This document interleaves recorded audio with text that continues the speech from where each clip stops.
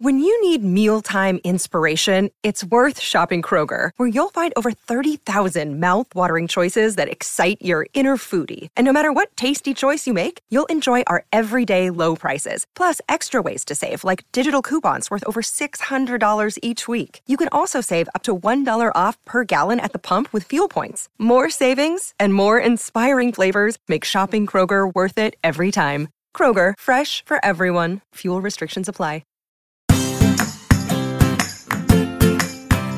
Hello, and welcome back to the Realistic Sustainability Podcast. As promised, this week's episode is going to be about embodied energy. Embodied energy is the amount of energy consumed by all the processes it takes to create a product. So let's think about that. Any product in your household, just a small piece of plastic for a toy. All the materials that were collected, if it was mined, farmed, picked, cut, any kind of raw material.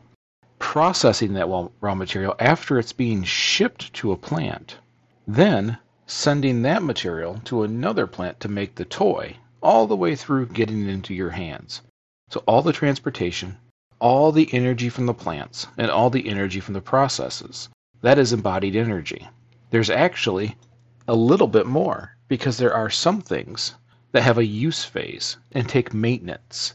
So for an example, a t-shirt. Seems pretty simple, but it does use a tremendous amount of water and a lot of energy to make a t-shirt. Now, when you make that t-shirt, you still have to clean that t-shirt. So let's say you wear it once a week for 52 weeks. You get to add the amount of energy from the washer, but more importantly, all the energy from the dryer. Remember, anything that produces heat uses a tremendous amount of energy. And when you run the dryer, yes, you get to split it between all the clothes that are in there.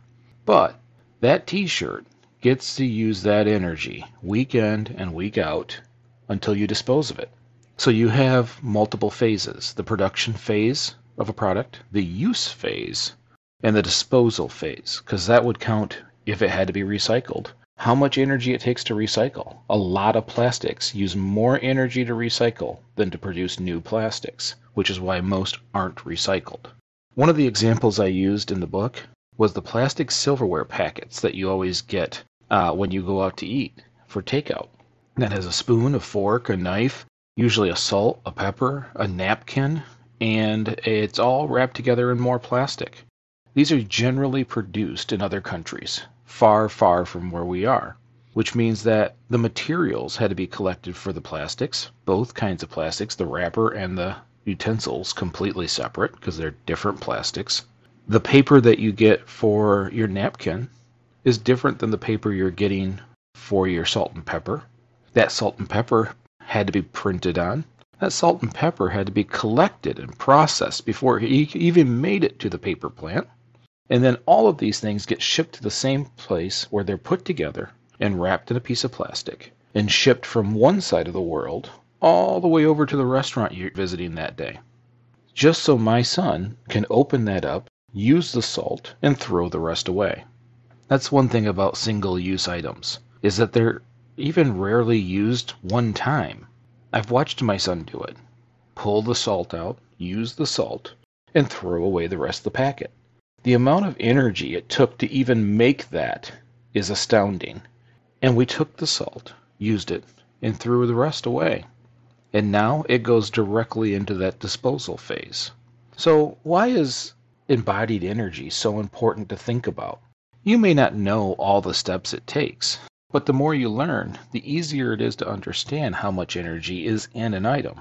You start looking at the different materials and how many different kinds of materials are in one product. That's important because right now our energy grid is dominated by fossil fuels. Coal, oil, natural gas are pretty much the main sources of where all of your electricity and energy comes from. And until that changes, we have to be very conscious about the amount of energy we're taking and using from that grid. Now, there will come a time when renewables dominate that grid.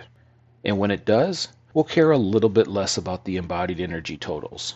We'll care more about disposal, or the space it takes up in a landfill, or how long it takes to biodegrade, or the amount of effort it takes to recycle. But until then, your primary focus, or at least my primary focus, is using less energy because we know it's a problem. That's one of the arguments you hear from people with electric cars.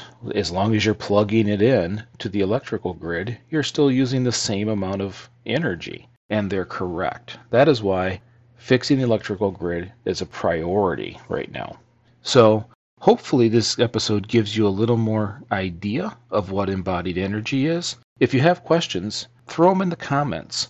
If you think I missed something, let me know in those comments too. I appreciate hearing from everybody, and the more that people comment, the better it is for the show. And it really does help everybody understand the concepts better. I appreciate you listening. If you enjoyed the show, share with a friend. Post it on social media. We appreciate it very much. Thank you for listening. We'll see you next week.